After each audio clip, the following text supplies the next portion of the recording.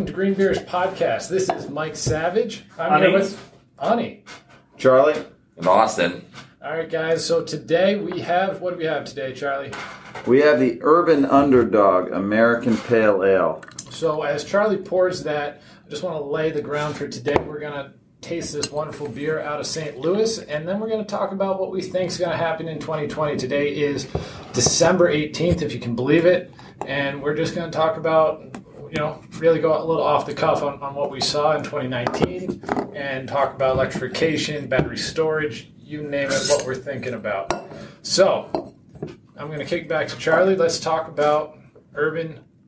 So this beer, great to be back with the you gents on the pod. A true pleasure. Of true pleasure to long. Talk about our favorite things, craft beer, energy efficiency, and sustainability. This is a beer from the Urban Chestnut Brewing Company out of St. Louis. I had this in November when I was visiting my daughter there. They have 4 tap rooms in St. Louis. The brewmaster, Florian Kuplant, is originally from Bavaria. Their philosophy of brewing is called Beer Divergency, New World meets Old World Brewing. It's a wonderful place. Let's start by tasting, and then we can talk a little bit about more about the brewery. But Florian worked apparently at launching craft breweries, but then also worked at in Bavaria and the U.S., worked at Anheuser-Busch, and then launched his own brewery. So he really has the credentials to do the New World meets Old World thing. So this is their Urban Underdog Pale Ale. It's one of their Revolution series, which is the craft beer artisanal modern beers. They also have a Reverent series, which is a celebration of beer's heritage. Classically crafted European beer style. So they've got 2 cool different series. This is their Revolution Series Pale Ale. All right. I'm going to start off by saying 2 things. One, it's soft. I don't know if that's a good description for a beer, but it is. Soft. Soft. I get it like a That's soft. new. A softness. That's new. Soft. You don't hear that. That's 21st century beer talk. Yeah.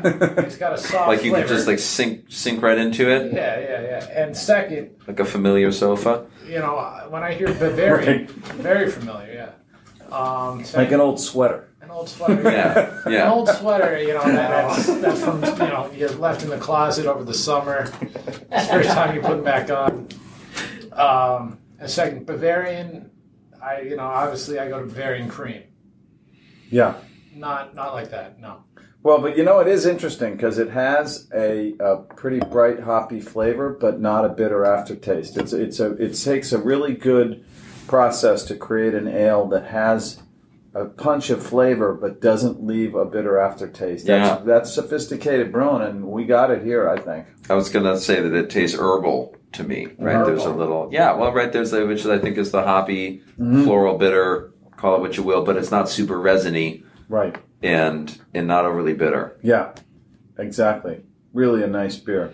Yeah, and a good bit of frothy foam there too on the pour. Maybe, that's probably the softness that I was That's floating it. into. Right. Yeah, you saw that really. 4.8% alcohol head. by volume, so very, very drinkable. You could have a couple of these and still make your way home. Good. And it's made with American hops. And they even say in their description that it's effervescent. Is that... No wonder. When I took a long whiff of the beer, it really got to my head. And It may it got be the more- words to my head, actually. It may be more carbonated. Actually, this is something that we haven't really discussed, and I know nothing about. But varying degrees of carbonation in beer, of course, I guess depending on how intense your secondary fermentation is, and how Right. you could have a beer with a lot of bubbles Right. or limited. And really, the head was like for a beer out of a can as opposed to draft, it had like a really substantial head, which Yeah. goes to the idea that it may actually be more carbonated than your typical. I think Pale that's ale. right. I think Yeah. that's right. Yeah, it's bubbly. It's like and how appropriate for holiday time. Busting out the champagne or the prosecco, forget that. Get your Urban Underdog. Get your Urban Underdog beer and drink this out of champagne flutes. Yeah, sure. I would say get yourself to St. Louis. That's my headline on the rating. Yeah, they probably don't distribute out northeast. I don't think so. I mean, that's an interesting question. You can probably call the brewery and see whether they'll distribute. But if you're in the area, and it's kind of fun to be able to highlight fantastic breweries from around the country. So we'll continue to keep our eyes out for ones that are truly local that you're only going to find when you're there. Right. I happen to be in St. Louis, as I said. Really, really a good beer. I mean, this guy worked hard and has worked in all corners of the beer industry before launching this brewery 5 years ago. So, I guess. Do we want to talk about some of the sustainability elements too? They have a really. What about the score? Should we score it? Well, sure. Or do we? Let's talk about the sustainability. Oh, we had the green bump. I forgot that. Yeah, exactly. We've had beers get a significant green bump in the past. Right, that's right. So yeah, from their website, they talk about using a steam condenser. I never thought about this, but with your boil kettle, if you're not recondensing your water, you're going to lose a huge amount just in the boiling process. And according to these guys, they have a kettle that cuts down that loss by 95%. Wow. I don't know. So they said it's something like, the 6-to-1 ratio of 6 gallons of water to every 1 final gallon brewed. I don't know if they and then they use have a final ratio. But they use that captured water for secondary processes like cleaning. And, right.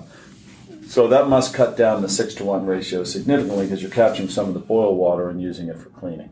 Right. Yeah, and then they donate spent grain, like a lot of, I'd say probably half or even more of the breweries that we've featured donate spent grain. That's, a best practice that's been pretty widely adopted. Yes. Right. And they have solar arrays that are generating 44 megawatt hours a year, and for the remainder of their electricity needs or energy needs, they have bought into the green tariff from their utility, Ameren, Missouri. So they are offsetting 100% of their energy with renewables, either on-site renewables or a green tariff for renewables through the utility. Yeah, which is a great absolutely. Yeah. For a lot of sites, and we can segue, I think, eventually into virtual power purchase agreements, which is essentially what they're doing. They're paying a little bit of a premium to get this clean green power, and that is an option for a lot of people who use a lot more energy than their building could produce through solar or other methods. So I think that's a pretty strong green boost. Yeah, there's another interesting one. You'll remember that we spoke about the consortium of breweries in Burlington, Vermont, and the fact that they had, as a group, been called to the carpet a little bit by the water treatment facility there for affecting the overall water quality of the coming out of the water treatment facility. Yeah, a big portion of that was likely yeast, and as Urban Chestnut says on their website, responsible yeast management is key to protecting the municipal water supply. Urban Chestnut diverts 100 tons of spent yeast to an ethanol manufacturer.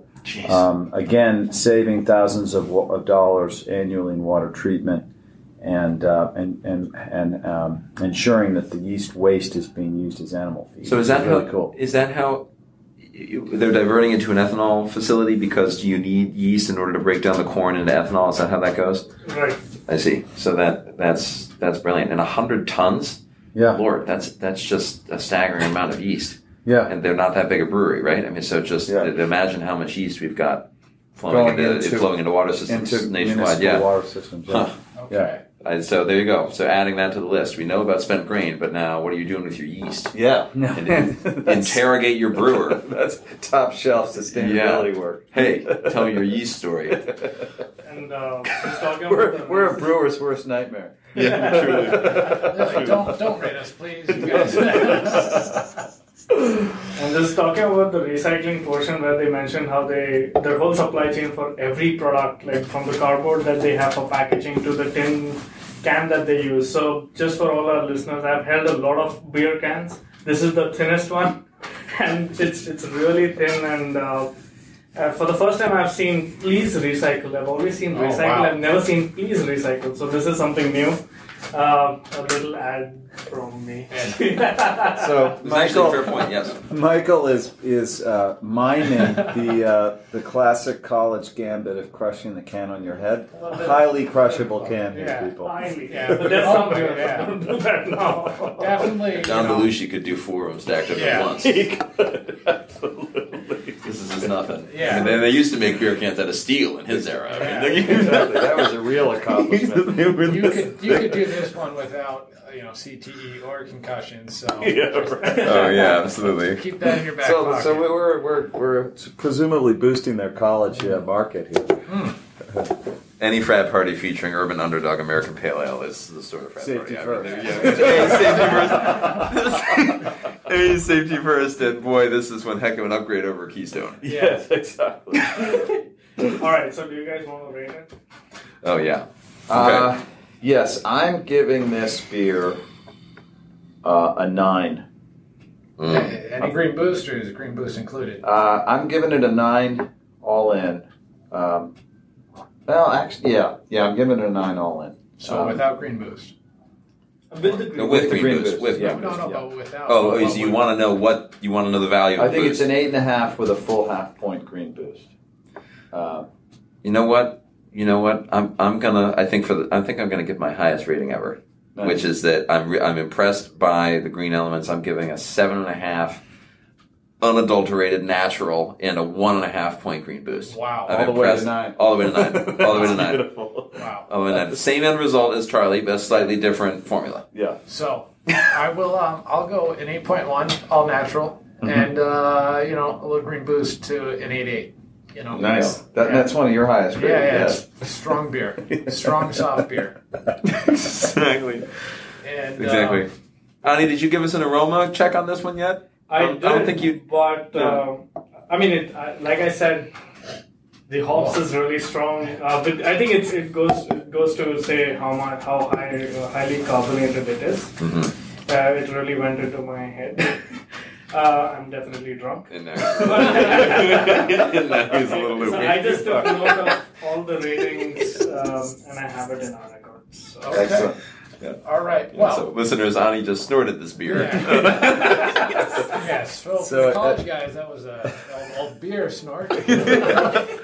Try it. You're next. So we're not recommended for these No. highly effervescent pale ales. No. At some point, maybe when we get to pod 10, we will rank all of our beers. Yes, we'll have We'll do average ranking, maybe top score. We might even do a keg war. We could- So, with that said, a little bit of trivia for everyone in the room here. We have a lot of listeners. I don't want to say how many, but it's a lot. It's a lot. It's a lot. Scores. More than we can handle. Legions. And we actually have listeners across 6 very impressive countries. Can anybody name 3 of them correctly? Oh my God. Yeah, Is this true? this is true. So Hang on. one's India for sure. Yes. I sent it to my family. 6 geographies. 6 very separate. So India's 1. In India. I mean, we're not Fantastic. counting the United I am States. counting the United States. Okay. We need All right, one give more. give me 4 because 3's easy. Give me 4. 4 I mean- different countries. Yeah. Oh, this is great. So, I'm going to... okay, so hold obviously, on. United States and India. U.S. and India is 2. Yeah. UK. Nope. Can we play a little bit of a 5 questions? Yeah. Sure. Continental Europe? Yes. Germany. All right. That's 3. There you go. They respect our expertise so much they listen to us in Germany. Holy smokes. That's fantastic. The Home of beer Bavaria. and the energy vendor. Unbelievable. Could be Bavaria. Wow. God, Let's just assume it is Bavaria. Yeah. Yes. Of course. All right. Scandinavia. No, but it does start with an S. Singapore. No. It's plausible. I'll give you one more. One more for the last. well, Scotland? No. All right. I'll give you one of the easy ones. Canada. Sure. Nice. Probably. And then, But hey, we have an S. Hang on. Africa? I'm saying, is the last Senegal. country in Africa? Oh, no. South America? No. Europe again? Yes. Spain? No. Slovenia? No. Slovakia? Slovakia? Wow. Yeah. And Who is that? Shout out to our one Excuse Slovak me. listener. We love you. Excuse me, we have to rename the pod. International Green Beer. Yeah. well, we Yeah. still, I mean, Wow. Ani's, I think, seen the list. So he did blurt it out earlier, but I don't believe you guys heard the final and sixth. What letters are we with? Non-European, Well, that- non-North American. What letter? I. I. Africa? No way. There's no. India.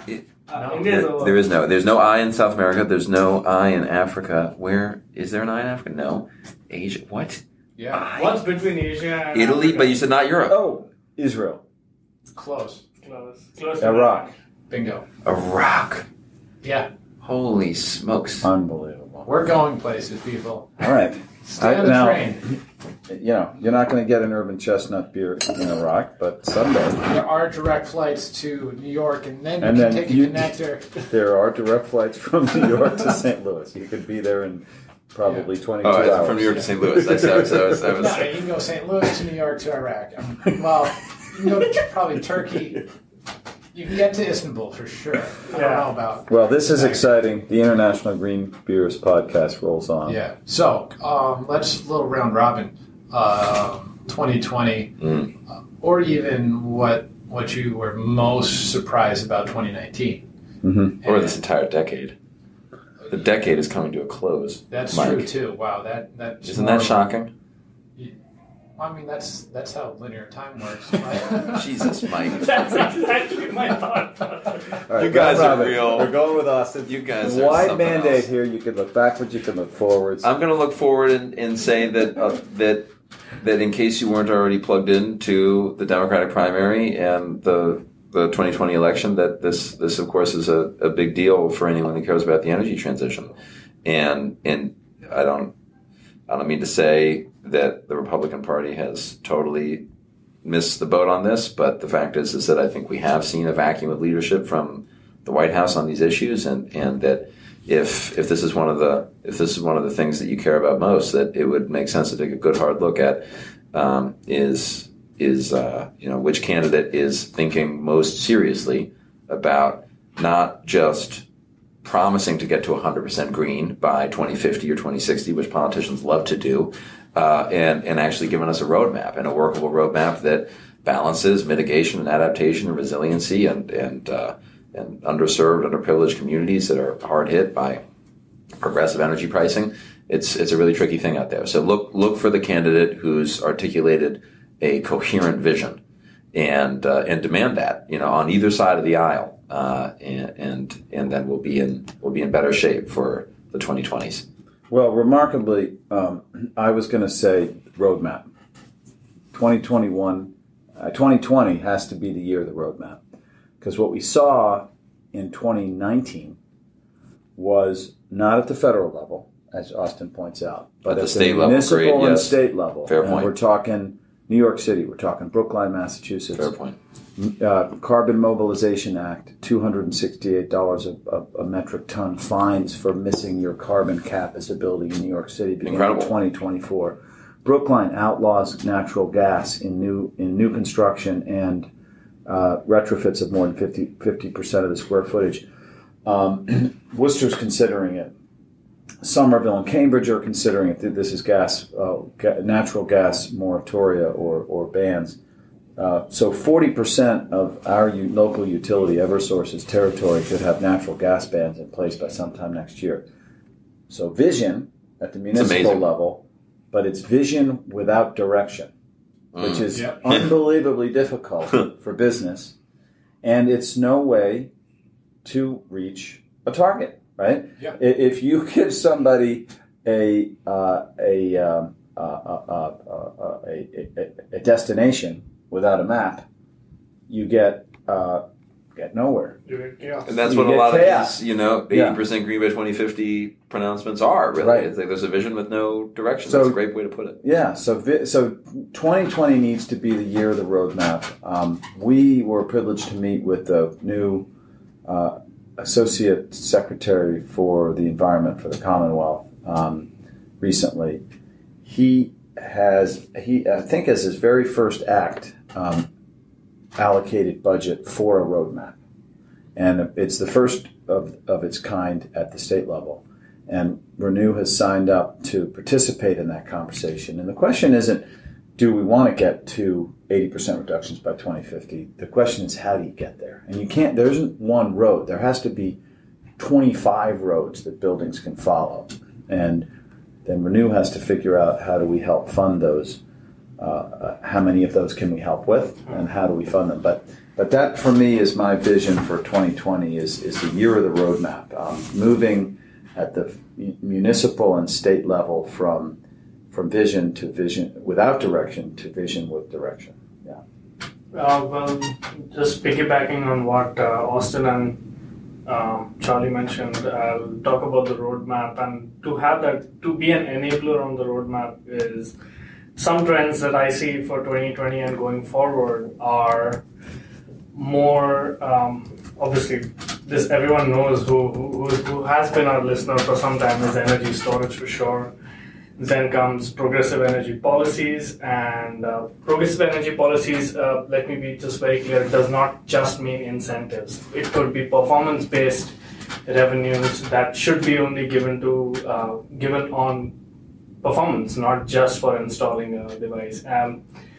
So just circling back, it was energy storage, progressive energy policies, and the third thing for me would be enabling a more liberal energy sharing platform for customers who actually are not part of urban landscape, like rural customers, have them participate in this energy exchange platform where they can start building microgrids. So it's basically a policy signal that we need to put out there so that people start participating consciously into what energy choices they have today.